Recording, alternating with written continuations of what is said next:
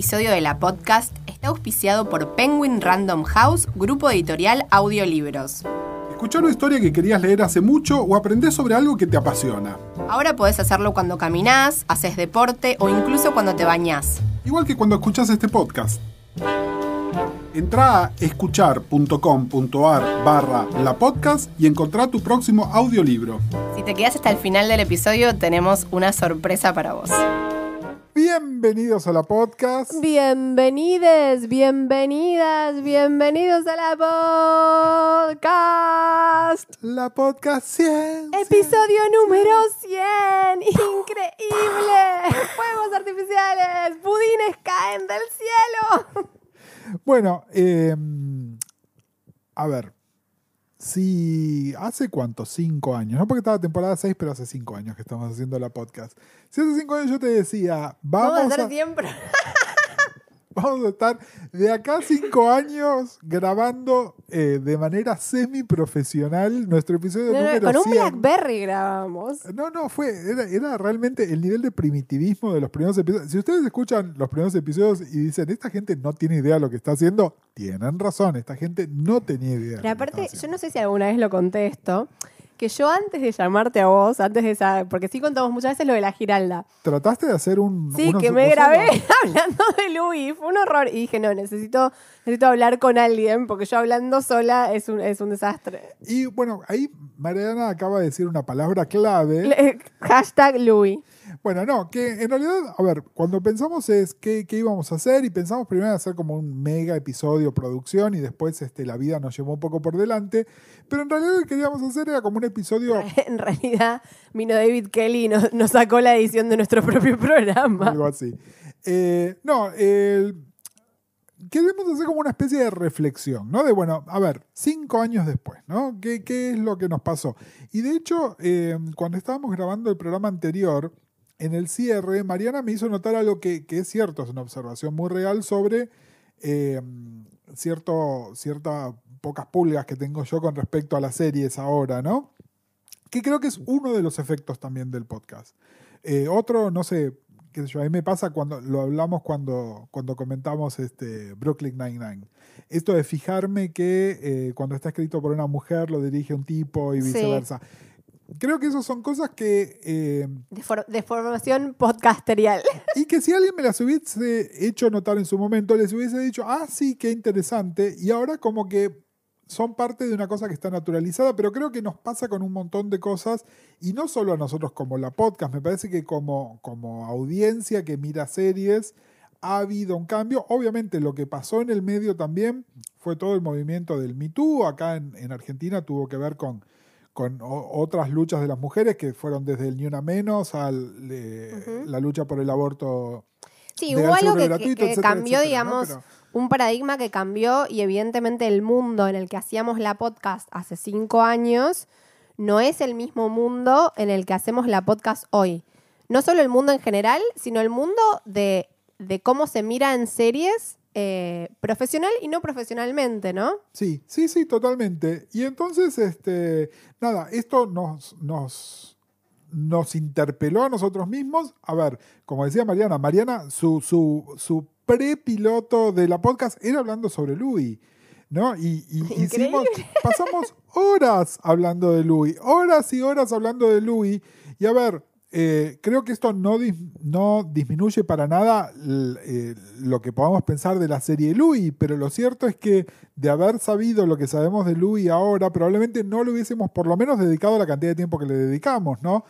No, definitivamente no. Bueno, tengo mucho para decir al respecto. Ayer escuché una entrevista súper interesante a Emily Nussbaum, que está promocionando su libro I Love to Watch, que no leí porque no salió acá y porque no tuve nadie que me lo trajera a Estados Unidos, pero me da muchas ganas de leerlo. Y estaba entrevistada en un podcast que se llama Fresh Air, que conduce una señora llamada Terry Gross, muy buen podcast de entrevistas.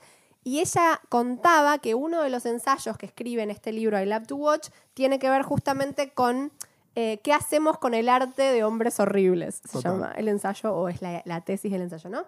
Y ella cuenta, bueno, que ella empieza hablando de Woody Allen y que ella fue completamente, que ella siente que ella es quien es por haber visto las películas de Woody Allen, pero que hoy en día, digamos, como que hay algo donde hoy en día no podés, digamos, dejar de ver algunas cosas que antes podías dejar de ver. Claro, es eso, ¿no? Creo que lo que cambiaron son las formas de ver. Porque además, mira, te la complico un poco más. Justo participé del Filopalooza, que fue este festival de filosofía que organizó Tomás Balmaceda, ¿no? Y una de las actividades que había tenía que ver con discutir a Michael Jackson. Porque también creo que hay una cosa con Michael Jackson y con otra gente que tiene que ver con qué pasó si esta persona se murió o no se murió. Claro. ¿No? Creo que es muy relevante acá pensar un poco en lo que dice Hannah Gadsby en Nanette sobre Picasso y en cosas que dice ella ahora sobre Picasso, ¿no? Que dice, de ninguna manera yo estoy negando la obra de Picasso, pero tampoco puedo hacer la vista gorda sobre todo lo que sabemos de Picasso como persona. Pero lo que pasa es que, claro, obviamente en las artes plásticas no es lo mismo que en las cosas narrativas, donde las historias que de repente nos está contando Woody Allen en Maridos y Esposas, es imposible no pensarlas ahora a la luz de lo que sabemos. Bueno, Emily Nussbaum decía un poco esto también en relación a la música y a músicos que fueron abusadores, pero músicos, por ejemplo, de jazz, ¿no? De música que no tiene letra. Donde ella dice, bueno, el arte de ellos es abstracto. Y entonces, en ese sentido, no es que vos escuchás algo de este músico de jazz y eso está hablando sobre el abuso o no sé qué de una manera o de otra. Entonces, es un poco distinto, ¿no? Igual en el caso de Picasso, digo, el único arte 100% abstracto es la música. En el caso de Picasso, qué sé yo, digamos, no es completamente abstracto. Claro, pero a lo que voy es... Ponele que querés hacer una lectura que ya sé que es imposible, ¿no? Pero es decir, ponele que no estamos siendo interseccionales y querés hacer una lectura puramente política de Picasso. Y Picasso pintó el Guernica, ¿entendés? Que es una de esas cosas que son incuestionables. Entonces es, bueno, sí, obviamente, en cuanto te podés interseccional tenés que pensar en un montón de otras cosas también. Pero a lo que voy es, Picasso hasta era considerado políticamente astuto. ¿Entendés? Es sí, eso. Sí, y me parece que está bien esto que dice Hannah Gadsby de, bueno, no niego a Picasso como... Pero sí creo... bueno, perdón, este capítulo va a ser caótico, va a ser ombliguista y va a ser autorreferencial. Bueno, pero por eso es el 100. Si no les gusta, escuchen el 101 que vamos a hablar de Fleabag u otra cosa. El 101 que te deja en Lugano. Bueno, me parece que hay algo... Dos cosas. Una cosa muy interesante, decía Emily Nussbaum, que me hizo reflexionar. Creo que algo que también cambió, no entre hace 5 años y ahora, sino entre el capítulo que hicimos sobre abuso. Sí, que fue hace 2 años. Y hoy.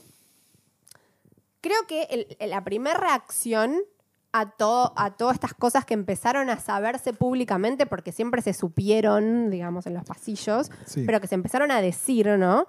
Y que empezaron a tener consecuencias, algunas más consecuencias por la galería, digamos, y otras consecuencias más consecuencias, como que creo que hoy en día hay cosas que ya no se pueden hacer.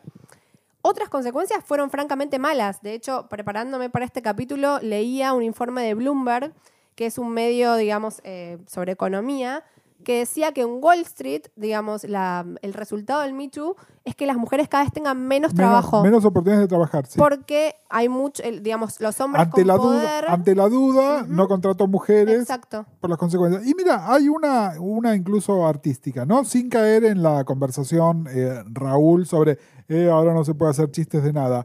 Yo no lo vi todavía. Hay un especial de comedia de Ansys nuevo en Netflix. Sí. Y los comentarios que tuve es que, haciéndose cargo de las denuncias que hubo también, pero como que le sacó absolutamente todo el filo a su comedia. Es decir, que ahora con él, que tiene que recuperar de alguna manera su imagen pública, terminó haciendo una cosa que es totalmente aguada. Es decir, en ese sentido... no te digo que vaya a salir en defensa del Raúl, pero el tema es, si esta era tu postura, medio bancátela también, ¿no? Claro, lo que pasa es que, y esto es algo que ya hablamos, y que ya hablamos, no en el capítulo abuso, sino en el capítulo último que hablamos de Master of None, y que fue previo a que se supieran las cosas que se supieran sobre Aziz Ansari, pero y vayan a buscarme el archivo, yo dije a Aziz Ansari no le creo su feminismo. Pero el problema del personaje de Aziz Ansari es que él se vende como el buen tipo. Entonces está atrapada en su propia narrativa, donde él, digamos, su persona es el buen tipo, es el aliado. La consecuencia de él ser el aliado y que le hayan hecho denuncia de qué sé yo es que básicamente su comedia ahora es un producto washi-washi que no le interesa a nadie. Bueno, pero no me dejaste terminar lo que decía Emily Nussbaum, que es que y acá digo, la diferencia entre hace 2 años y ahora es, hace 2 años la reacción fue tipo, bueno, basta, esta sensación, este hashtag cancelado, ¿no? Como, bueno, esto no va más, tipo, bueno, Louis no más, no vamos a hablar más de Louis o esto, no sé qué. Y bueno, digamos que de 2 años a esta parte, todo eso se tuvo que revisar también un poco. Y algo que dice Emily Nussbaum que me parece interesante es que ella lo que empezó a hacer es decir, bueno, yo voy a decir cómo me siento yo ante determinado material. No pretendo que de esto salga una reacción social, ni pretendo que sea prescriptivo. No estoy diciendo no vean nada de esta persona porque. Estoy diciendo, bueno, a mí me pasa con ver algo de esta persona sabiendo lo que sé, me pasa determinada reacción. Y lo que ella sí dice es que le parece que algo que en 2019 no se puede obviar es que la cosa está un poco idealista, ¿no? De separar la obra del artista, como que no es algo tan aspiracional, ¿no? Como que tampoco hay que cancelar, pero que sí esa obra es de un artista que está inmerso en una sociedad. Sí, y creo que también lo que decías que ella dice, bueno, este producto me interpela de esta manera. Yo creo que eso en realidad siempre estuvo de alguna manera implícito en la crítica, tanto más seria como en la crítica reseñera y nada más. Y en algún momento como que nos olvidamos y sí se puso prescriptivo, ¿no? Entonces era, bueno, lo que dice... Nada, el famoso chiste de la podcast de lo que dice Seppingwall, ¿no? Pero como que si a tal le gustó, nos tiene que gustar. Y hay un montón de cosas que son hiper subjetivas, ¿no? Sobre qué es lo que te gusta, qué es lo que no te gusta. Desde cosas súper brocha gruesa, ¿no? Hay gente que le gusta el drama y hay gente que le gusta la comedia, pero después hay como micro nichos y justamente... Uno de los grandes cambios que hubo en estos 5 años también es, bueno, que los nichos han explotado justamente porque han explotado la diversidad de canales por donde se presentan los productos. Y hablábamos hace 2 programas o 3 que con el fin de Game of Thrones en algún punto terminó la última serie de amplio espectro, ¿no? Como que cuando empezamos hace 5 años, claramente había 10 series que tenías que ver en ese momento y que todo el mundo tenía que ver las mismas 10 series. Y hoy en día... No, es imposible. Digamos, al revés, se está viendo un poco a las críticas de televisión más como faros que como críticas. Es como, a ver, digamos, leo lo que esta persona está mirando para saber qué mirar, más que para la reseña de la serie que sé que hay que mirar. Sí, y también, bueno, cambiaron un montón de otras cosas. En la podcast hace 5 años, por ahí, estamos grabando esto y es julio. Probablemente nos hubiésemos tomado una pausa de grabar porque no había series nuevas en julio. Y acá acaban de terminar Big Little Lies, Euphoria, HBO tiene Years and Years. ¿Estás viendo Euphoria? No estoy viendo Euphoria. Ya sé que la tengo que ver, no la estoy viendo. Se acaba de estrenar la última temporada de Orange is the New Black. Es decir, no existe tal cosa como la temporada de, ¿no? Todo el tiempo, constantemente se están estrenando cosas. A veces pensá que cuando empezamos con la podcast, House of Cards era algo nuevo. Claro. ¿No? Como Netflix era un jugador que recién entraba a jugar en el mundo de producir series. Hay una nota muy linda que justamente lo que dice es que más que House of Cards, la primera serie de la era streaming propiamente dicha es Orange is the New Black, ¿no? Como que el origen de House of Cards no fue streaming, sino que terminó en Netflix medio por accidente, pero la primera que fue concebida puramente como un producto de streaming fue Orange, ¿no? Que justo está terminando, ¿no? En realidad era como una especie de retrospectiva. Una serie, bueno, que tuvo, qué sé yo, me parece que cayó un poco en desgracia. O sea, hoy en día creo que no tiene la misma relevancia cultural que tenía también hace 5 años. No, pero fíjate cuántos temas que son muy la podcast que cubría, ¿no? Mujeres, multirracial, representación LGTBI, ¿no? Es decir, hay un montón de... No, es que chequea todos los casilleros, digamos, pero a mí en un momento me dejó de interesar. No, totalmente, a mí también. Creo que en realidad uno de los problemas fue que se tendrían que haber deshecho de Piper mucho antes, ¿no? Es decir, la parte interesante de la serie pasó a ser todo lo demás que no era Piper, y sin embargo Piper seguía siendo la protagonista. Bueno, sigue estando, momento... ¿no? O sea, bueno, no... pero la historia de esta última temporada es que Piper salió. Ah, ok. Ella sigue apareciendo en la serie, pero es justamente la diferencia entre cómo ella armando su vida ahora otra vez fuera de la cárcel y los personajes que siguen estando adentro. Nada, dicen que está muy bien la temporada. Yo la verdad que a mí me pasó otra cosa. Yo disfrutaba más de los aspectos comédicos de la serie, y cuando creo que es en la tercera temporada que se pone declaradamente a hacer un drama, el cambio tonal hizo que no me resultara placentera verla y la dejé. Es decir, no es una evaluación sobre la calidad de la serie, sino que empezó a transitar un camino que yo no tenía ganas de transitar. Y yo acá ya hago un shout out para que también pongan en los comentarios de este capítulo de la podcast, que así como vemos series, nos convertimos en una serie, tenemos 100 episodios, y me gustaría sobre todo a la gente que bingeó y que escuchó todo de una, o que nos viene escuchando desde hace 5 años, que nos cuenten cómo ven, así como Gus dice, bueno, tuvo un cambio tonal, Orange, ¿cómo ven ustedes la evolución de la podcast o qué fue lo que fueron escuchando? Bueno, en principio ahora tenemos un auspiciante, cosa de que decimos antes grabábamos con un BlackBerry. Tampoco es que tener un auspiciante es tipo nos llenamos de plata con el podcast, pero por lo menos pagamos los gastos. No, nos permite, pagar un hosting que sea un poco mejor que el que teníamos antes, está grabando en condiciones semiprofesionales siempre que podamos, traerlo a Gonzalo que nos está editando y sacar cuando tosemos en el medio. A ver, hay un montón de cosas que efectivamente pueden mejorar, pero creo... que hay otras cosas, ¿no? Cómo cambió la podcast. Nos pasa todo el tiempo, y especialmente se los comentábamos en el último episodio, y creo que es algo que es clave a cómo evolucionó la podcast, que es que siempre tuvimos mucho feedback, ¿no? De oyentes de todo tipo, y desde que tenemos la cuenta de Instagram, donde no es un hashtag, sino que nos pueden escribir, recibimos un montón de mensajes, recibimos un montón de mensajes privados, y muchos son, estoy viendo tal serie, ¿cuándo van a hablar de tal serie?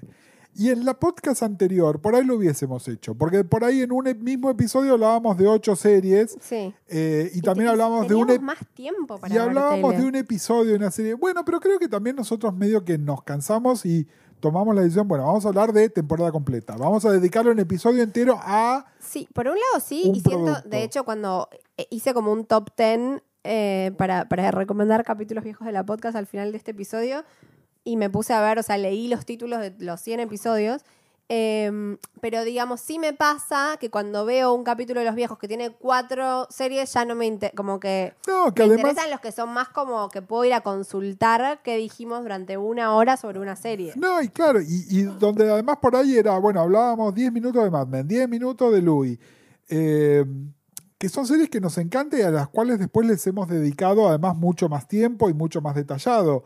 Qué sé yo, me parece mucho más valioso la locura que hicimos con The Americans de comentar todos los episodios de la última temporada, donde realmente era como hacer un análisis súper micro y detallado de cada una de las cosas. Y es una de las cosas que más me ponen contenta de haber hecho la podcast, digamos, que haya quedado eso, que es casi un documento histórico, porque nunca más voy a ver The Americans sin saber cómo termina. No, y fíjate además, cuando nuestro oyente, shout out, Lisandro Nieva, hizo esta planilla donde dice de qué series son de las que más hablamos, ¿no?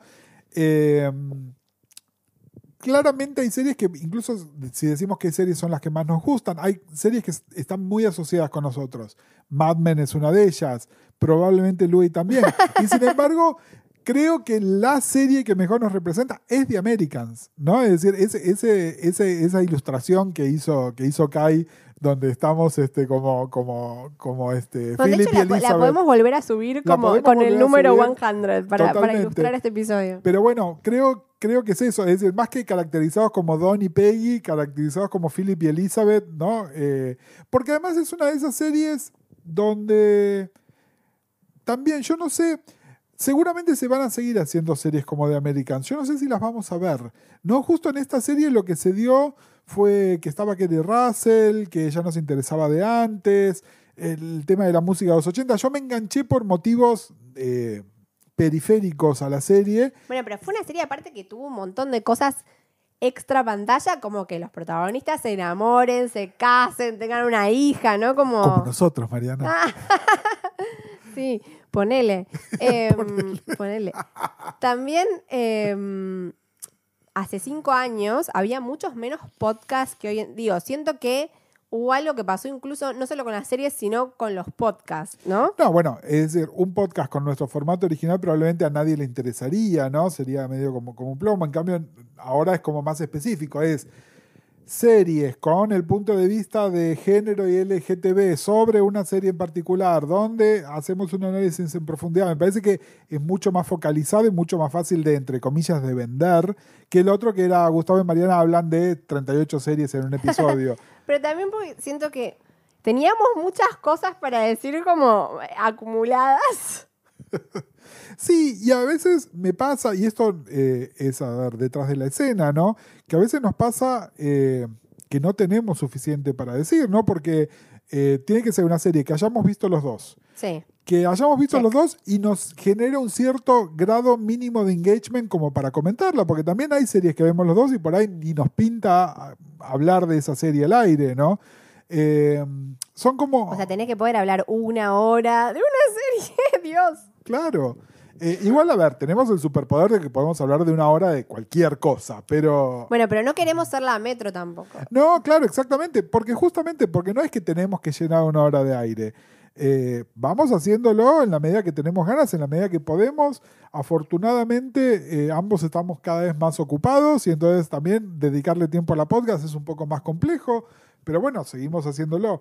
Pero a lo que voy es que hay un refinamiento en nuestro foco, que sigue siendo la idea original, ¿no? Son la mina y el puto se pueden hablar de series con un punto de vista que 2 chongos hablando no podrían tener, pero como que nuestro recorte de objeto es un poco más claro. Sí, y también creo que hay algo, ¿no? Como, por un lado, siento que hay un público que creció con la podcast y que entrenó una mirada junto con la nuestra. Y por otro lado, creo que la sociedad solita se volvió más la podcast que hace 5 años. Y que hoy en día, incluso el crítico chabón heterosexual más cabeza de termo, al menos intenta tener algún atisbo de mirada de género, al menos hablando de algunos productos, ¿no? Sí, y también me parece que hay una serie de cosas que se naturalizaron en el buen sentido, ¿no? Una de ellas, por ejemplo, mira, hasta hace no tanto, una serie que tuviese un personaje gay, un varón gay, era tipo, hay que ver esa serie. Y ahora la verdad que para mí no es suficiente incentivo, y es más, de otras series, por ejemplo, el otro día mencionamos algo de Years and Years, sí, que una de las historias principales sea una historia de un varón gay y lo que pasa con sus relaciones, no hace a la serie. La serie, en realidad... No habla de eso. Exactamente, podría no estar... A ver, es un valor agregado. Podría ser una relación heterosexual y la serie... Exactamente. Pero bueno, agrega a la serie, además sirve para comentar otras cosas. Pero me refiero que... ya no hay una cosa de excepcionalidad porque hay un personaje gay, ¿no? Como en su momento era, en Melrose Place uno es puto. Bueno, de hecho, volviendo a Years and Years, a mitad de la serie, spoiler, te enterás que son 2 de los hermanes que son gays. Sí. Una que prefiere no definirse, en realidad. Pero... No, bueno, pero sí. Pero bueno, a lo que voy es... creo que esto también hay como una maduración, también con que, bueno, salvo estos productos de gente que claramente tiene una visión que yo llamaría reaccionaria, ¿no? No voy a poner mujeres y si las pongo solamente van a ser minas en bikini, solamente puede salir de una mente de alguien que está oponiéndose a todo lo que está pasando en el mundo. Bueno, ¿no? pero quiero traer, porque si no todo esto parece como el especial de Navidad, pero de CBS, ¿no? Donde somos buenas y no traemos ninguna polémica. Y voy a traer una polémica. Buenas. ¿Cómo? Nunca fuimos buenas. Voy a traer una polémica. Porque algo que creo que no cambió y me sorprende, así como digo que hoy en día la mirada de género y muchas veces una mirada de género regurgitada y muy barata, ¿no? Como una mirada de género del test de Bechdel. Creo que hablando, por ejemplo, de Big Little Lies, nadie se animaría a no hacer una mínima lectura de género, ¿no? Pero sí, el otro día vi pasar y dije, ay, Dios mío, un tuit de uno de estos críticos de cine, viste, de locales, que hay como un par de estrellitas, sí, que tienen su página y no sé qué, bla, bla, bla, obviamente blancos y obviamente heterosexuales, diciendo, no me suelo enganchar con miniseries porque me parecen todas una mierda, pero me enganché con, y no me acuerdo si era Chernobyl o cuál, pero como hablando desde un lugar, aún hoy, aún 5 años después de que empezamos la podcast, como despectivo de las series son la hija boba del cine iraní. Pero de nuevo, eso es un comentario reaccionario, oíme. Para empezar, todos estos señores se quedaron sin trabajo en los medios en los que estaban trabajando. Obvio. Entonces y aparte, y viven de las series. Pero es como si se hubieran tenido que rebajar a hablar sobre series. Bueno, mala leche, jodete. Realmente tengo cero empatía con ese tipo de personas que además sigue existiendo. Sí, claro, bueno, se están extinguiendo. Se están extinguiendo, pero acá sí es selección natural. Se están extinguiendo porque si básicamente lo que vos escribís, por más que seas jurado en el Festival de Porongas, donde además ya no te mandan ni Clarín ni La Nación, sino que lo tenés que pagar vos. El Festival de las Porongas es un festival al que quiero ir. Y a ver, me consta también que hay un gran resentimiento de esta gente que tiene supuestamente, y entre miles de comillas, formación, sobre la gente como nosotros, que somos entre mil comillas amateurs, por estar haciendo esto, ¿no? Me pasa absolutamente todo el tiempo. Veo estos comentarios con esto. Yo colaboro regularmente con la revista La Cosa y hay mucha gente que nos está atacando por hacer eso. Pero bueno, me parece... Coincido con vos en que todavía existe esto, pero también me parece que va de salida, ¿no? Y acá lo que me resulta irónico es, no es secreto para nadie, que yo soy un señor grande, ¿no? Y que alguna de esta gente que es muy reaccionaria es bastante más joven que yo. Y es tipo, chicos, si no se ayornan, los que salen perdiendo son ustedes. Igual yo la gente que estoy diciendo es gente que si es más joven que vos, es 5 años más joven que vos. No, pero yo te estoy hablando de gente un poco más joven todavía, ¿no? Gente que se asocia a sí misma con el rock. No sé, a mí me llama la atención, digo, a mí como que genuinamente me gustan las series, me gusta escribir series, no digo no escribiría cine, escrito, no sé qué, pero realmente no es que ponele que hablo de series o que escribo series porque es mi premio consuelo, porque no puedo trabajar en cine, sí, ¿no? Sí, te entiendo. Como que realmente hay algo del relato serial en sí que a mí me parece un medio maravilloso y donde me gusta estar. No, a mí me pasa que, a ver, por medios legales o ilegales, hoy en día podemos ver lo que queramos. Y yo realmente, salvo algunas cosas en particular, veo muy, muy poquito cine comparativamente. Y es por elección, no es por... Bueno, lo mismo aquí. Es porque elijo y si tengo un par de horas libres, prefiero ver un par de episodios de una serie y no clavarme viendo una película donde además, y esto sí por ahí es una cosa muy mía, ¿no? Pero si un episodio flojo de una serie de 1 hora... por ahí me duele menos que invertir 2 horas en una película que es una garcha, ¿no? Porque el episodio que sigue puede recuperarse y la película ya está, ya terminó y era una garcha. Sí, a mí como que empezar a ver una serie siempre es como, no sé, como una primera cita. Como que digo, sobre todo cuando capaz la veo en pareja, es como, che, vemos una serie nueva y capaz en el 90% de los casos no nos vamos a enganchar o me va a gustar a mí y a Carlos no, o viceversa, más raro, pero...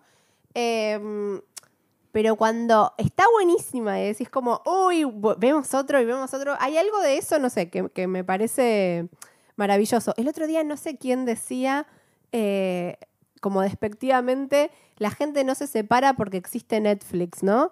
O alguien me dijo que Lucrecia Martel había dicho algo de eso, como que Netflix hacía que la gente como que pudiera sostener parejas que no funcionaban, bla, bla, bla. Sí, y es como, bueno, no sé, está buenísimo ver series en pareja. Será el opio de las parejas, pero es un opio muy agradable. No, me parece una discusión que atrasa 50 años, ¿no? La televisión hace mal.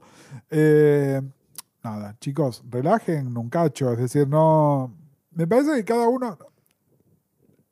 ¿Por qué tenemos que salir a juzgar el consumo cultural del prójimo? ¿No? Justamente la gran diversidad que hay en este momento permite que haya distintos tipos de productos para distintos públicos que se consumen de distinta manera. Lo puedes ver en pantallas grandes, en pantallas más chicas, lo puedes ver de manera bingeada, lo puedes ver de manera regular, porque incluso sale... Bueno, si vos no viste los 6 episodios de Years and Years, es tu elección, porque estás esperando HBO. Bueno, sí, estoy esperando HBO porque ya pago el servicio y no tengo... A ver, no es que no sé bajar un torrent, es que realmente una serie densa como Years and Years, prefiero ver uno por semana. ¿Por qué tengo que bingear los 6 episodios porque están disponibles? Incluso me podría pasar con una serie de Netflix. Sí, Netflix sube los 10 o 13 episodios juntos. No estoy obligado que en un fin de semana los tenga que ver todos juntos. Bueno, pero quiero traer 2 cosas. Una es un comentario que me recordó mi amigo y ex profesor de yoga, Carlitos Misirian, que le dije hace muchos años que él estaba en contra de las series y yo le dije que nadie le diría a nadie lees demasiados libros. Nunca escuché que nadie, lees demasiado, la verdad estás leyendo demasiado, se te va a pudrir el cerebro. No, bueno... En cambio... Sí, pero te la voy a pelear esa. Okay. Porque lees demasiadas novelas... existió desde antes que existiera el cine. ¿Sí? Obvio. Oíme, cuando se habla de bovarismo, y de alguna manera lo que te plantea Madame Bovary, que no deja de ser una novela, es que ella tenía la cabeza corrupta de leer todas esas ficciones pelotudas, que eran historias seriadas.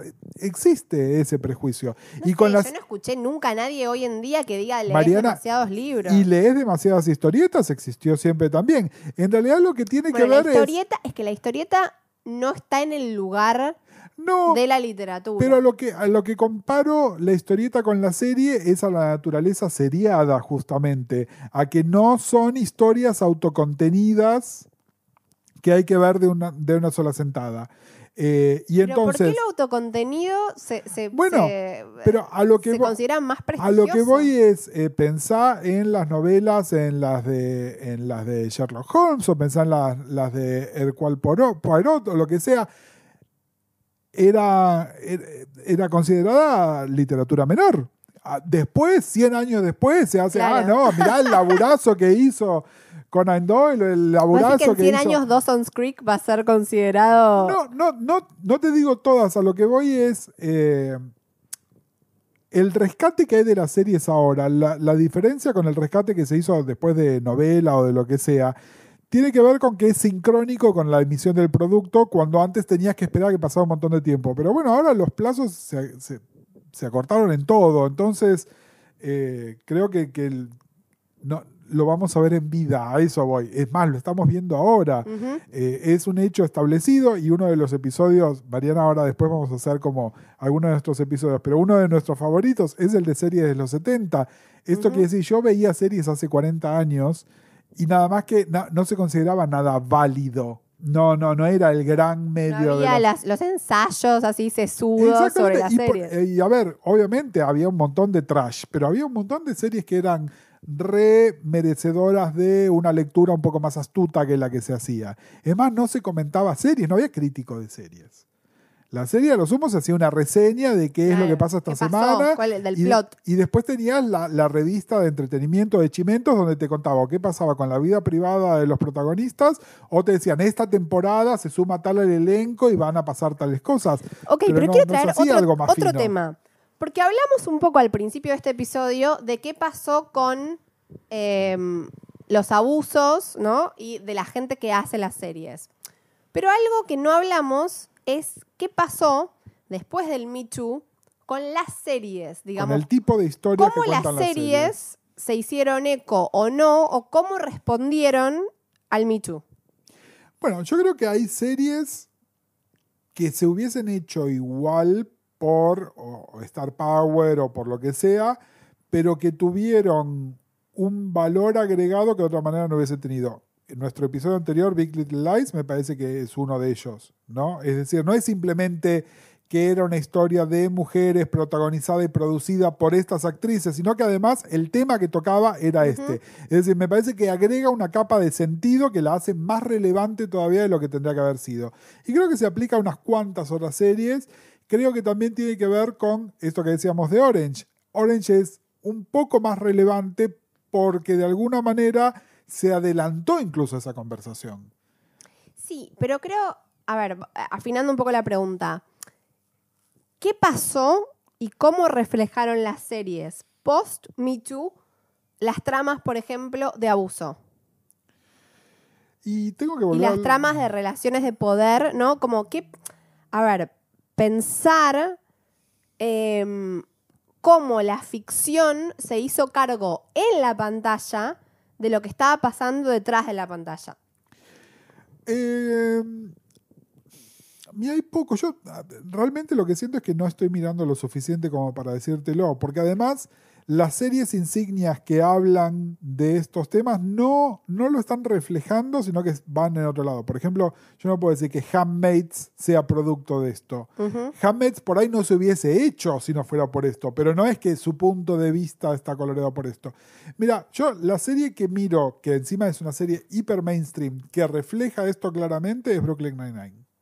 Okay. Por los motivos que te decía además, ¿no? Donde además claramente hay una mesa de guionistas con mujeres astutas, hay punto de vista de mujeres, las actrices del elenco tienen poder, ¿no? Sobre todo porque muchas de ellas se han transformado en estrellas gracias a la serie y tienen una influencia sobre eso. Me parece que es una de las series que mejor representa esto, ¿no? Sobre al ser parte de un departamento de policía es quién asciende, quién no, por qué motivo, qué relaciones son apropiadas o no entre subordinados o gente que no son subordinados. Y siempre en el registro de comedia, ¿no? Es decir, jamás cayendo en el tema preachy, sí, pero que está en el texto todo el tiempo. Creo que también lo hacen algunas series, pero que ya por pedigree llegan astutas. Es decir, lo hace The Good Fight, pero de alguna manera ya estaba implícito en The Good Wife también. Sí, bueno, obviamente, en The Good Wife siempre se trató, ¿no? El tema del poder y del género. Es una serie que se trataba de eso desde la premisa. Por eso mismo me refiero, y que es anterior. Es decir, a lo que voy es, yo no sé si cambió mucho. Me parece que la gente que ya lo estaba haciendo, por ahí ahora tiene más libertad para hacerlo y va a tener la aprobación de una mesa ejecutiva que antes no la tenía. La gente que no lo quería hacer sigue sin hacerlo. Yo creo que sí hay más tramas que tienen que ver con eso, que incluso se puso como un poco de moda, ¿no? Como la trama de abuso. Sí, yo no sé, será que estoy viendo muy poca serie y no me doy cuenta, pero realmente no, te digo que no lo veo. O lo veo, pero por ahí con otros temas, qué sé yo, no sé. Supergirl tiene esta cosa de que siempre trata de ser más papista que el Papa en temas de corrección política, ¿no? Entonces hay una nueva superheroína y es trans, y la presidenta de los Estados Unidos es mujer, y todo termina, ¿no? con una especie de moraleja, pero me parece que nada, tiene más que ver con la agenda de Greg Berlanti que con otra cosa. Lo que yo me pregunto es, ¿dónde está, digamos, la narración edgy, digamos, la narración que nos lleva a pensar un poco más allá y que no es reaccionaria? Traigo Dietland, por ejemplo, una serie que pasó sin pena ni gloria, que cancelaron, tiene una sola temporada, escrita por Martin Oxon, digamos, la misma creador, digamos, que escribió Sharp Objects, sí. Y visto lo que pasó con la temporada 2 de Big Little Lies, démosle... Sí. Digamos, una sombra de duda a qué fue lo que pasó entre ella y Jean-Marc Vallée, que ella dijo que tuvo muchos problemas con él. Sí. Pero bueno, Martin Oxon, encargada de muchas de las temporadas de Buffy, digamos, más icónicas, ¿no? Como una mina también con una visión bastante personal, toma Dietland, que es una novela, digamos, también una adaptación de una novela, y es sobre una CEO de una revista de moda, interpretada por Juliana Margulis, que tiene una manera de ejercer el poder completamente patriarcal y masculina, pero a la vez la serie te muestra que no hay otra, digamos, que en ese universo, donde la junta de directivos son todos chabones tradicionales, no hay otra manera de ascender. Y la protagonista, que... digo, me da pena porque creo que es la única serie que conozco de una de un canal grande, qué sé yo, que no era una serie pensada súper de nicho. La protagonista era una chica con mucho sobrepeso. This Is Us. ¿Cómo? This Is Us, nosotros pero no la vemos. This Is Us es una serie coral. Bueno, pero una de las protagonistas. Una de las breakouts es ella. Me refiero, entiendo, lo que pasa es que nosotros además somos hiper peyorativos con This Is Us porque la serie no nos gusta, entre otras cosas. No, yo no soy peyorativa, yo no me enganché con This Is Us. Y no hay más mainstream que es la serie, el drama número 1 de la NBC. Es decir, cualquiera de las series que vemos nosotros, esos son de nicho. Ahí te lo discuto, porque ella es uno de los personajes y te podría decir que es como en la serie coral es la gorda. Está bien, a lo que voy es, vos me decís, no se me ocurre otra serie. Yo lo que te digo es que... No, acá es la protagonista absoluta de la serie es una chica que es súper gorda. Está bien, a lo que voy es, Diet la vieron 40.000 personas y This Is Us la ven 40 millones de personas. Obvio, entonces, no digo que no tenga un impacto cultural, digo que acá, igual no iba a eso, no iba a la protagonista gorda o no. La serie se trata, una de las tramas de la serie es que hay un grupo como guerrillero o pseudo guerrillero que básicamente agarra a violadores y los secuestra y los asesina de maneras horribles y muy públicas y empiezan a amenazar a gente que se sabe que son abusadores y estos tipos empiezan a tener miedo de que los maten. La serie es paródica, tiene mucho humor. Pero hay algo de eso que en algún punto es la fantasía de mucho varón, como de decir, ay, no podemos decir nada, no podemos hacer ningún chiste, no se puede, bla, bla, bla, como nos están castrando, ¿no? Que la serie, llevó esa idea un poco a un extremo. Y no conozco muchas series, salvo tal vez la primera o segunda temporada de Handmaid's Tale, ya la tercera no sé qué es lo que es. Sí. Pero hay algo donde siento que todavía la ficción no está teniendo, al menos con un producto que tenga una repercusión más o menos masiva, una respuesta que pueda problematizar realmente todas estas situaciones de manera muy astuta. Pero Mariana, ¿dónde están los productos que problematizan las relaciones raciales de manera astuta? Una lucha que es mucho anterior en los Estados Unidos. La gente que controla los medios sigue siendo la misma de siempre. Uh-huh.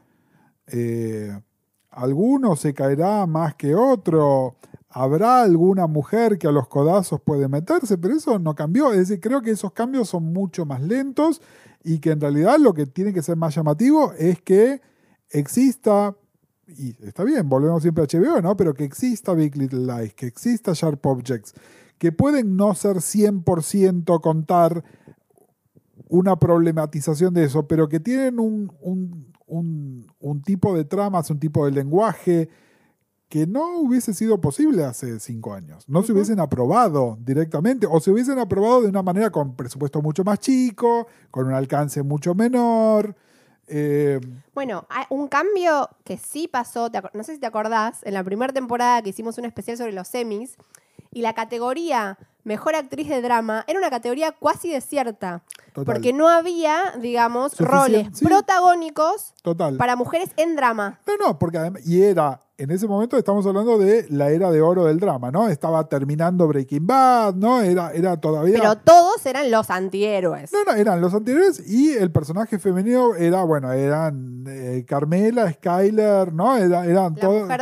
La mujer de, que encima, como ya lo hemos hablado y tematizado 1000 veces, ¿no? Que encima era vista como el estorbo, era la que era buleada, era etcétera, etcétera. Pero fíjate que eso sí cambió, porque hoy en día es una categoría súper competitiva. Sí, me parece también, y volviendo a nominaciones para los premios, hace no tanto fueron las nominaciones para los Emmy, cuánto más interesantes están las nominaciones de comedia que las de drama.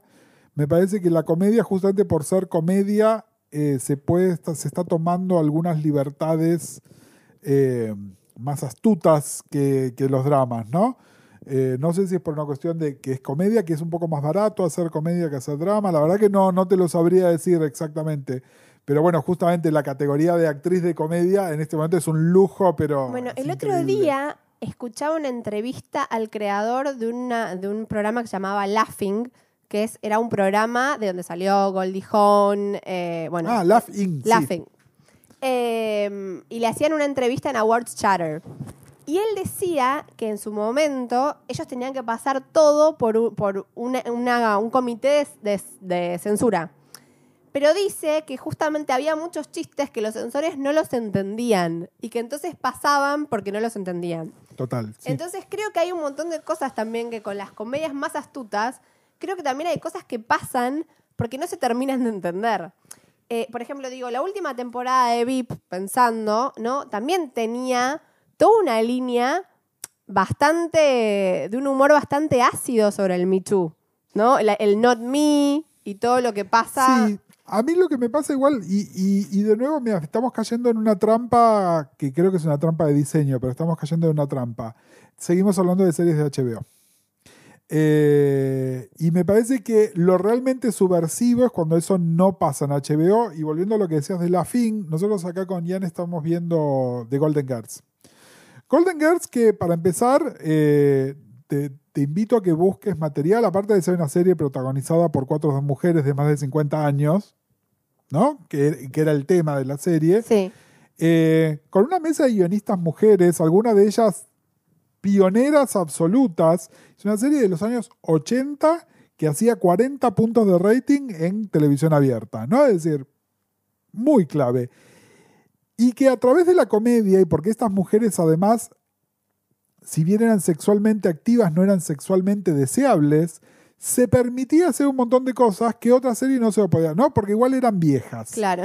No era la serie de las viejas. Y lo que hacía era finalmente revolucionario. A lo que voy es, me parece más meritorio lo que hacía Golden Girls hace 30 años que lo que hace VIP ahora. ¿Por qué? Porque VIP es un producto de prestigio. Porque a VIP tiene pedigrí, ¿entendés? Es decir, tiene más semis que cualquier otra serie. Entonces, hablemos, por eso también te decía lo de This Is Us, ¿no? Nosotros tenemos esta cosa de que estamos hablando de una selección muy acotada y muy sesgada de qué es lo que realmente se ofrece en televisión. Está bien, elegimos no ver otras cosas, pero tampoco consideremos que, bueno, es mira qué gran momento porque, sí, Julia y Meryl y Amy están protagonizando series. Sí, en HBO, que es un canal por suscripción que llega a un número muy limitado de personas. Sí. ¿No? Sobre todo porque acá estamos acostumbrados a que cualquiera piratea cualquier serie, pero afuera si vos no tenés HBO, no ves estas series, punto y aparte. Y muy poca gente tiene HBO. Entonces me parece que justamente las cosas que podés considerar, si querés hablar de penetración cultural, de influencia real, tenés que ver lo que está pasando en televisión de aire, en cable básico, por ahí en Netflix, ¿no? Que en este momento tiene un nivel de masividad mayor que HBO. Pero me parece que ahí nosotros caemos en nuestra propia trampa elitista. Claro, pero la versión Netflix de Euphoria es 13 Reasons Why. Bueno. Digamos, hay algo donde es cierto que todo se vuelve como más maniqueo. Claro, bueno, pero fíjate cuánta gente vio Stranger Things y cuánta gente vio Sharp Objects. Es eso. ¿Entendés? Está bien, una es entretenimiento. Bueno, Stranger Things me parece una mejor serie. Pero bueno, pero lo que voy es a alcance. Sí, obviamente, el cine independiente, el cine de arte existió siempre y tocó temas y de hecho de ahí salen creadores que después van a hacer cosas más mainstream. Pero en este momento nosotros seguimos hablando de la elite, de cosas hiper recontra específicas. ¿No? Incluso, fíjate, lo llamativo de algo como Chernobyl es que justamente logra romper el mainstream. ¿No? Que de repente en Argentina se metió en la campaña, se metió en Nelson Castro teniendo que viajar a Ucrania, ¿entendés? Es decir, eso es realmente mainstream. Eso es mainstream. Chernobyl logró un nivel de mainstreamés que no logra ninguna otra serie. Bueno, La Casa de Papel. Exacto, a eso voy. Pero esas son las cosas realmente que están rompiendo paredes. Las otras siguen siendo el nicho del nicho, que los comentamos nosotros, que tiene hasta una cosa medio masturbatoria, ¿no? Claro. Bueno, ya está, no va a haber programa 101 de la podcast, me está sacando las ganas. No, a ver, estoy siendo un poco cínico, pero a lo que voy es eso, ¿no? Y incluso, a ver, a nosotros, poniendo recontrameta, a partir del momento en el cual la podcast empieza a estar en Spotify, nos empieza a escuchar un montón de gente que antes no nos escuchaba. Porque si no, además, la podcast era el nicho del nicho del nicho, y sigue siéndolo, pero de repente ahora nos escuchan 10 veces más gente que antes, que créanos, es un montón. Y también me gustaría saber qué es lo que dicen esos oyentes, ¿no? Que por un lado sí nos agradecen que les hablamos de Fossey Verdon y la descubrieron, pero me parece que Fossey Verdon, fíjate que es el nicho del nicho, porque encima habla de teatro musical y parte del chiste está en que hayas visto una película de hace 40 años. Nicho, que se va achicando cada vez más. Nada, me encanta, y me encanta que existan productos de nicho, porque son los que yo consumo no solo como series, los podcasts que yo escucho son de nicho también.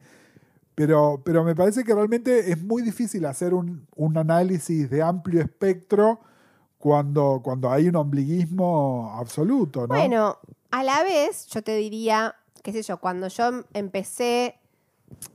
Dejé el secundario, que empecé a estudiar letras y empecé a estudiar como teatro más seriamente y cine. Terminaste el secundario, si no parece que abandonaste el Dejé secundario. el secundario, tipo, bueno, Dejé el secundario.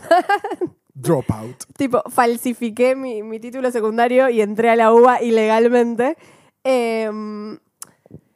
Digamos, había algo donde lo que estudiábamos de cine o lo que estudiábamos en la facultad de qué sé yo, tal vez tampoco era lo mainstream, pero sí cierta gente como, bueno, formadores de opinión o gente que era referente por alguna razón, ¿no? Y que decía, che, esto, que tal vez, no sé, esta novela de Arlt, que en su momento nadie le dio bola, pero tiene esto súper interesante, súper innovador, no sé qué. Yo siento que en ese sentido, nuestro rol tal vez es amplificar para un grupo igual muy pequeño de gente, pero para un grupo de gente que tal vez si no llegaría a esas cosas, algunas cosas justamente de nicho, pero que creemos que tienen un valor artístico, social, ideológico, lo que sea, no, total. que está bueno, digamos, rescatar. No me tenés que defender al nicho, porque si no estaría haciendo cosas de nicho. A lo que voy es que vos estás tratando de hablar de estos movimientos que efectivamente fueron masivos y de mucho impacto, cómo se reflejan en las ficciones que nosotros vemos, cuando probablemente la pregunta es cómo se reflejan en las ficciones que la gente realmente ve, no en las ficciones que nosotros estamos comentando, justamente porque son de hiper nicho, ¿no? Es decir, me interesa más qué está pasando en un procedural de CBS. Bueno, pero que está pasando en la serie de Estados Unidos, el año pasado, una de las series más vistas de la televisión argentina fue 100 días para enamorarse. Sí. Una serie que tuvo un montón de tramas que tuvieron que ver con este tipo de temas de la agenda de la podcast. Sí, no, totalmente. Pero no deja de ser... tiene una cierta excepcionalidad también y por eso se comenta. Pero no, a ver, no te lo estoy negando. Y el otro día, chisme... Y perdón, en televisión argentina de todas maneras se toman libertades que en televisión de los Estados Unidos nunca se tomarían. Bueno, de hecho... El otro día escuchando el Awards Chatter, que recomiendo amplísimamente, de Ray Seahorn, ahí me enteré que se dice Ray y no Rhea Seahorn, que es la actriz de Better Call Saul. Sí. La entrevista es genial, ella es graciosísima y cuenta unas anécdotas que te meas. Y ella cuenta que uno de los laburos, que dice que hizo un montón de pilotos que no salieron antes de que la contraten para Saul, y hizo un montón de sitcoms, qué sé yo, pero dice que el piloto que le hubiera gustado que saliera era una adaptación de La Lola, donde ella hacía el personaje principal. Ah, no me digas. Uh-huh. Mira, yo sabía que se había filmado, no sabía que era ella. Dice que fue pre-Me Too y que no se quisieron arriesgar. Y fíjate cómo digo, una serie que acá se hizo hace 10 años y que en Estados Unidos ni hace 4. Bueno, viste que le vendieron 100 días a Showtime. No sabía. Dios sabe qué es lo que pueden llegar a hacer, ¿no? Sobre todo porque... Acá tenemos esa pésima costumbre de hacer la tira diaria, que adaptarla a un formato serial de allá es un poco más difícil, pero bueno. Who knows? Quiero traer un tema. Un tema. Que es, hablando de series de nicho, una de mis series de nicho favoritas, que es Smilf, porque otra de las cosas que pasaron en estos años es que yo no era madre ni quería ser madre cuando empezamos la podcast. Y ahora soy madre. y cuando recién estaba embarazada o recién la tenía Antonia, qué sé yo, casi no había series que hablaran de la maternidad de una manera interesante. Y en estos años... ¿O era que vos no las mirabas? No, no existían. No existían. No existían. Dijo Mariana Posta. Categóricamente. Posta. Es que, lo digo yo porque también he leído artículos al respecto sobre cómo estas series que voy a nombrar ahora están dando, digamos, una mirada de la maternidad que no es ni la mala madre, ni la madre o sea, como no es esta dicotomía que nos mostraron siempre, digamos, las sitcoms o los dramas donde la madre es, ¿no? Como esa figura de caja de cereal un poco. Sí, me parece...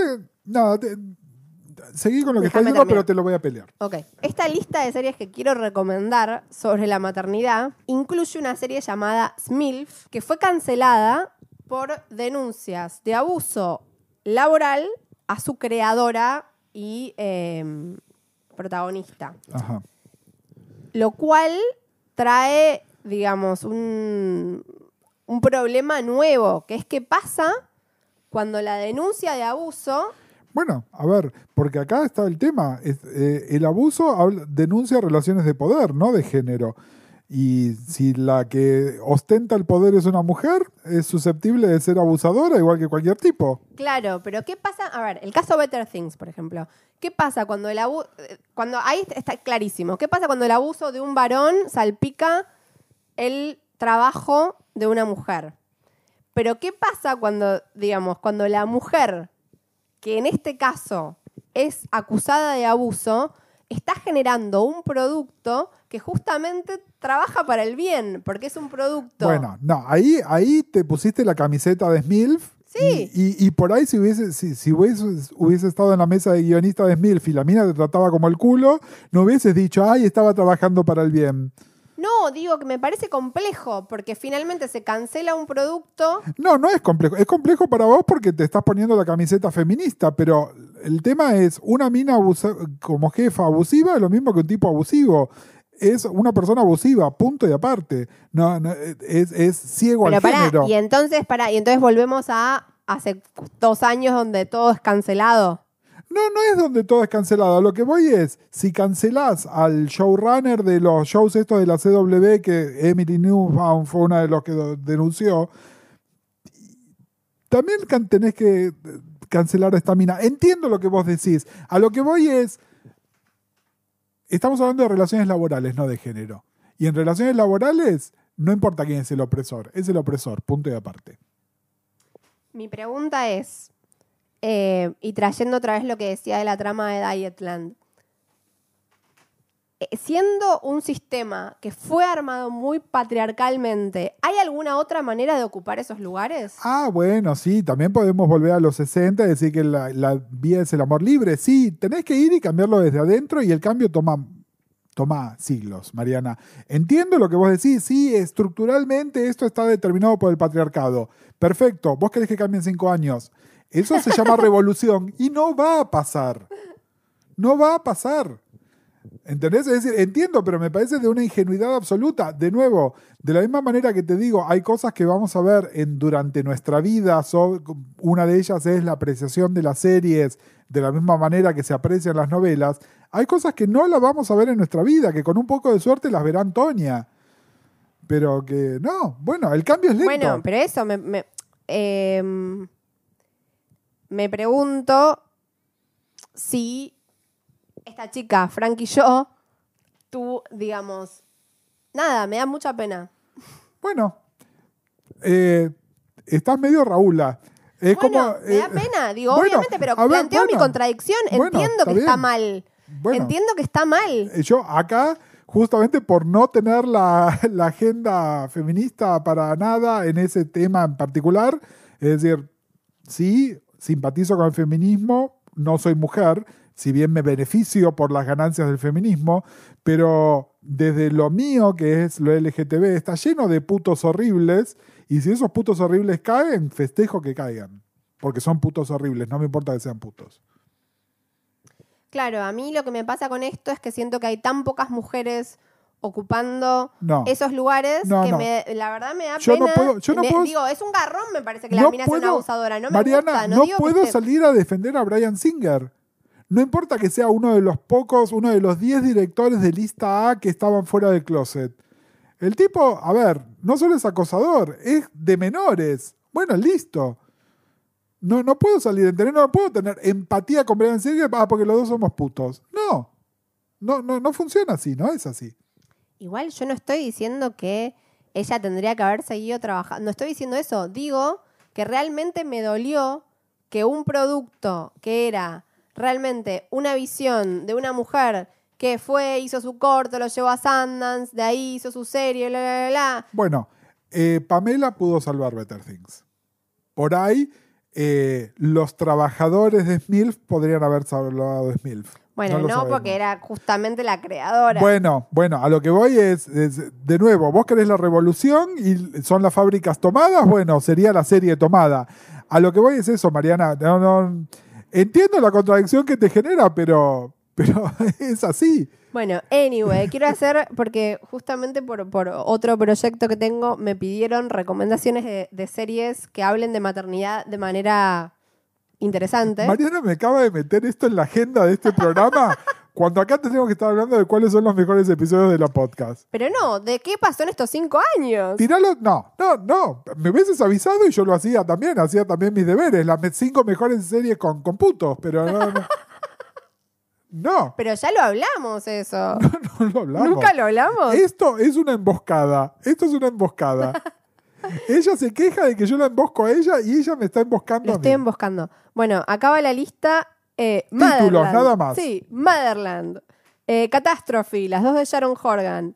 Better Things, SMILF /Cancelled y The Letdown, que está en Netflix. Bueno, de Better Things tenemos pendiente hacer un comentario de la temporada. Nada, esto lo que les decíamos el otro día cuando hablábamos de Big Little Lies. A veces lo emergente, queremos hablar en la medida que podemos de la serie más reciente, que es el tema de conversación. Pero nada, en algún momento vienen Better Things, Fleabag, Russian Doll, las tenemos en agenda, no nos olvidamos. Lo que pasa es que a veces, bueno, nada, la agenda del día nos va robando la atención. Bueno, vamos a recomendarle porque, como decíamos hace un rato, nos está escuchando mucha más gente que antes. Algunos son como muy aplicados /enfermos y escucharon los 99 episodios anteriores y otros no, van escuchando nomás o los de la serie que les interesa o los más nuevos que van saliendo, que además se escuchan mejor y nosotros tenemos las ideas un poco más redondeadas y bla. Pero tenemos favoritos, tenemos episodios que nos encantaría. Yo me hice una lista. Yo acabo de mencionar uno que es uno de mis favoritos, el de series de los 70. Que es, acá lo tengo y les puedo decir, es el Season 2, Episode 3. Exactamente, que es un episodio donde tenemos 2 invitados. Uno es mi hermana Marcela, el otro es nuestro amigo Fabián Rodríguez. Y tenemos el gran momento. Hay un gran blooper de Mariana a los 5 minutos del episodio, pero además hay como nada. Incluso no es un comentario para millennials. Incluso mucha gente de generación X, igual que yo, no veía series. Y entonces por ahí se les pasó y en un momento de los 70 las series eran muy importantes para algunos de nosotros y un poco se trata de eso, ¿no? De acordarnos de qué pasaba con esas series que mirábamos en la tele abierta en blanco y negro. Yo voy a mencionar algunos que vienen antes de este. Ajá. El primero que anoté fue el Season 1, Episode 7, que es el que hablamos de sitcoms. Ah, mira. Que es un episodio que a mí me gusta mucho, sobre todo porque hablamos como de estructura, como tiramos algunas cosas bastante técnicas de estructura narrativa de sitcom. Digo, si les interesa el guión, escúchenlo, de construcción del humor. Era un episodio que además era un poco más parecido a nuestro formato actual, donde decíamos, bueno, vamos a hablar de un tema. Exacto.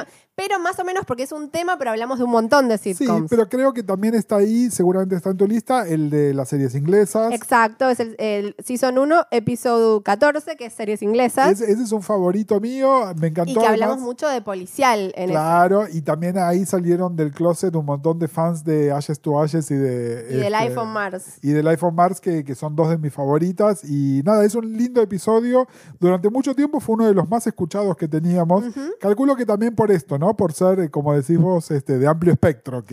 Y, perdón, el siguiente episodio deschaba cómo pasamos de la podcast de aire a la podcast de cable. Porque el siguiente episodio es Season 1, Episodio 23. O sea que teníamos una temporada de 23 episodios al menos, que es el de Series y Filosofía, que vino Horacio Banega, que se hizo medio famoso ahora en la serie Esfera porque... el inspirador de Merlí, de alguna Exacto, manera. El creador de Merlí contó que el personaje está inspirado en Horacio, así que si quieren escuchar un podcast con él, pero además, si son fans de Merlí... Creo, hemos tenido un montón de invitades, algunos son gente amiga, otros como Fernanda Mujica son gente muy reconocida en lo que hacen. Uh-huh.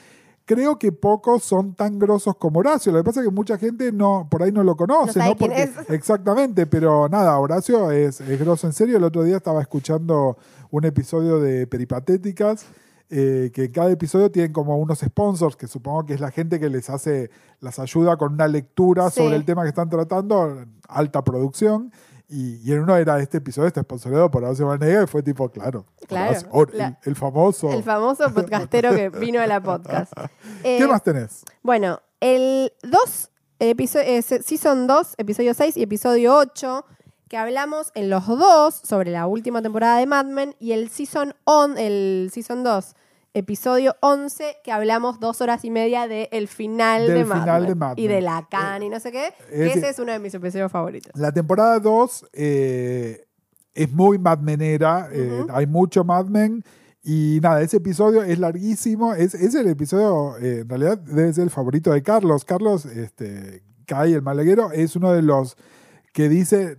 La podcast tiene que durar 8 horas si es necesario. Sí. Ayer me decía, no, porque estaba escuchando un podcast, cuando le dije, che, ¿qué hacemos para el episodio 100? Y me dice, tendrían que hacer tipo, no sé qué, los 100, bla, bla, bla, y que dure 6 horas. Y le digo, bueno, no. Bueno, no. Pero bueno, nada, ese es uno... Justamente, mirá cómo me diste el pie. El siguiente episodio que tengo anotado es la temporada 3, episodio 8, que es The Good Wife con el malaguero. Con el malaguero de invitado. Muy lindo episodio. Es una de esas personas que no se prestan mucho al micrófono y es un placer tenerlo. Así que, y aparte vino como fangirl.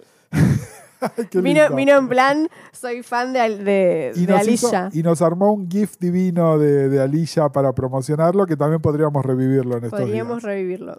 Bueno, el siguiente episodio es la temporada 3, episodio 10, que fue el primero que hablamos un episodio entero de The Americans con Andy Fechi, que hablamos mucho de cine de los 70. Totalmente. Y ese fue uno de los que hicimos de temporada completa, en realidad de serie completa, es decir, no había terminado The Americans, pero hicimos como un recorrido de toda la serie. De toda la serie. Exactamente. Y la verdad que está muy bueno el capítulo. Sí. Temporada 4, episodio 5, Feud con Ian y con Fer Mujica. Ese fue genial. Muy bueno. Ese es un episodio muy lindo, porque se armó además como una cosa divertida, y es uno de esos episodios como los últimos que hicimos acá, como el de Fosse Verdon, el de Chernobyl, donde sale lista de visionado. Sí, de cosas que hay que ver. Ahí con el de Feud salió una lista de visionado muy interesante. La temporada 5, episodio 1, que fue también uno de nuestros episodios, creo que es todavía el más escuchado, que es el de The Good Place. El de The Good Place. Que eso nunca supe muy bien, porque es decir, me encanta The Good Place y entiendo que The Good Place es... No, yo lo volví a escuchar después, está bueno el episodio. No digo que no esté bueno, pero me llama la atención que claramente la gente que lo escucha es porque ve el título de Good Place y les interesa eso. Bueno, y lo que siempre estuvimos hablando casi 45 minutos sobre cómo es de nicho en Netflix, bla, bla, bla. Es una serie... Sí, está nicho HBO, una serie de Netflix, obviamente tiene mucha más llegada. Sí, es cierto. Que Fosse Verdon. It's true. El siguiente es el episodio siguiente a ese, que es el episodio 5, episodio 2, episodio 2.1, episodio 2.2. Que es todo de Americans. Todo de Americans. Que, a ver, es una trampa porque no es un episodio, es una serie de episodios que hicimos. Pero que es, digamos, de hecho la otra vez Elena Paoloni estaba diciendo, empecé a ver The Americans, no sé qué, y le dije, tenés la podcast para ir escuchando sobre todo la última temporada, que es uno por cada capítulo. Total. Y después uno final. Exactamente, donde estamos con invitados. Vino Andy nuevamente y está... Lucas Álvarez. @ momentos de series. Que fue también muy lindo. Otro que el malaguero nos retó porque lo cortamos antes de lo que debíamos. No, para mí ese fue culpa de Fechi, que se quiso ir al teatro. Eso se lo voy a repetir. Voy a estar en mi lecho de muerte y le voy a decir, vos te fuiste al teatro. No terminamos el capítulo de The Americans. Bueno, el siguiente es el que es, creo, que es realmente uno de mis favoritos ever, que es temporada 5, episodio 11, que es el episodio de BoJack, temporada 5. ¡Apa! Que a mí ese episodio me encantó. También hablamos de BoJack en la temporada 4, episodio 7, pero mi favorito es temporada 5, episodio 11, que es de la última temporada de BoJack, que creo que es un gran episodio de la podcast y me gustó mucho. Es una gran temporada de BoJack. Y después anoté de la temporada 5, el 8 y el 9, que son los dos primeros que hablamos de Sex and the City. Ah, mira qué bueno. Me gusta. Nota para los oyentes, sabemos que les debemos Sex and the City, vamos a seguir, está en el plan. Estamos viendo. Estamos viendo, pero la idea es hacerlo. Así que bueno, ahí tienen unos recomendados de capítulos que siento que se pueden escuchar hoy y que no van a ser un garrón. Sí, yo creo que agregaría el especial de abuso está bueno, sobre todo porque... Sí, además, no sé, ¿no lo leí? Me parece que no. Ah, mira cómo... Y en realidad a ver, creo que acá hay una cosa... el episodio, acá lo tengo, pero me lo morfé. Temporada 4, episodio 8. Porque, a ver, en la temporada 2 y 3 nos pasamos muchísimo tiempo hablando de Louis. De hecho, en algún momento hicimos casi lo que hicimos con The Americans y con Mad Men, de hablar episodio por episodio. Era justo toda la época de la húngara, ¿no? Donde teníamos más preguntas que respuestas sobre Louis también. Pero en esos episodios fue que acuñamos la frase Louis es un pelotudo. Louis es un pelotudo. Y este episodio se llama justamente Louis es un pelotudo acosador. Pero lo que voy es como que en algún nivel inconsciente nosotros ya había algo que nos hacía ruido con por lo menos con el personaje de que Louis nos presentaba. Vos además denunciaste varias veces esto de que el tipo no se hacía cargo de su propio éxito dentro de la serie. Sí, digamos, bueno, pero aparte hay cosas teníamos muy terribles implícita de algunas volver. cosas. Yo la verdad que no volví a ver Louis, me duele muchísimo. Siento Emily Nussbaum también hablaba de eso, ¿no? Como que no podemos negar que Louis, la televisión de hoy no sería lo que es sin Louis. No, y a ver, pensando en Pamela, ¿no? Y lo importante que es Pamela para la serie Louis también. Y el episodio donde de la violación, no violación, que yo no me acuerdo en qué episodio lo hablamos, sí, pero que tenemos todo un recontradebate, sí, Mariana y yo, sobre si es y yo una decía, violación. no la estaba violando. y yo estoy sí, Mariana. Que nada, me parece que es interesante además, de nuevo, para volver a escucharnos, no es qué cambió en el medio, qué cambió en la conversión, cómo cambiamos nosotros también, ¿no? Me parece que eso es como fuerte. Pero bueno, hasta aquí llegamos, episodio número 100. Gracias a toda la gente budines que nos escucha. De nuevo, estamos como súper sorprendidos de que 100 episodios después seguir haciéndolo, pero de buena manera, es decir, nos encanta. Pero aparte creo que como que genuinamente es como somos como los alcohólicos anónimos de un día a la vez. Como que yo cada vez que digo vamos a grabar la podcast, digo nadie nos obliga, ¿no? Como no es que totalmente. Lo hacemos y de hecho a veces se nos complica, ¿no? Y siempre están las ganas de seguir grabando. Pero bueno. Pero estas ganas se renuevan cada vez que nos mandan un mensaje, un comentario, así que sigan haciéndolo. Y espero que nadie vuelva a escuchar este episodio y diga, pero nos prometieron un montón de episodios que no grabaron. Dios. Pero bueno, nada, en realidad está todo como en lista para esta temporada 6. Va a suceder en el 2019. Esperemos que sí. Igual algo que venimos cumpliendo es que estamos saliendo cada 2 semanas religiosamente. Totalmente. Re bien, Gustavo. Nos ordenamos. Finalmente, esa es otra cosa que cambió en estos 5 años. Antes salíamos cuando salíamos. Cuando pintaba. Así que bueno, nos pueden comentar cuáles son sus episodios favoritos. Y una cosa que nos gusta, lo hablamos con lo de Foss y Verdon, pero también con otra serie. Si a causa de la podcast les dio curiosidad ver una serie o algo, coméntenos en Instagram, la.podcast, en la imagen del episodio. Eso de paso además participan por el sorteo del audiolibro. Y si lo quieren hacer por Twitter, #lapodcast. A Mariana la encuentran como @marianevi con Y. Y yo soy @guscasals. Y los estamos leyendo, nos están escuchando y nos estamos viendo. Bueno, y gracias a la gente que escuchó los 100 episodios. Les quiero, siento que somos amigues. Estamos haciendo como Celine, nos estamos golpeando el corazón. Me emociona muchísimo y cada vez que alguien me dice, che, yo escucho la podcast, yo siento que somos amigues, sépanlo. Si escucharon 100 episodios de la podcast, son mis amigues. Totalmente, no puedo agregar más que eso. Adiós, beso. La podcast es una idea original de Gustavo Casals y Mariana Levy. Este episodio fue grabado en los estudios del Baído y fue editado por Gonzalo Ruiz. Nuestra música original es de Nicolás Zappa. La podcast es parte de la red de podcast de El Baído. Busca La Podcast o El Baído en Spotify, Audioboom, Apple Podcasts, Google Podcasts o en tu aplicación de podcast favorita. Penguin Random House, grupo editorial Audiolibros, nos regaló un audiolibro para sortear entre los y les oyentes de la podcast. Si querés enterarte cómo hacerlo, tenés que ir a nuestra cuenta de Instagram, que es @la.podcast. Tenés que seguirnos, tenés que comentar la foto de este episodio y si además nos compartís en tus stories arrobando a la.podcast, tenés doble chance de participar.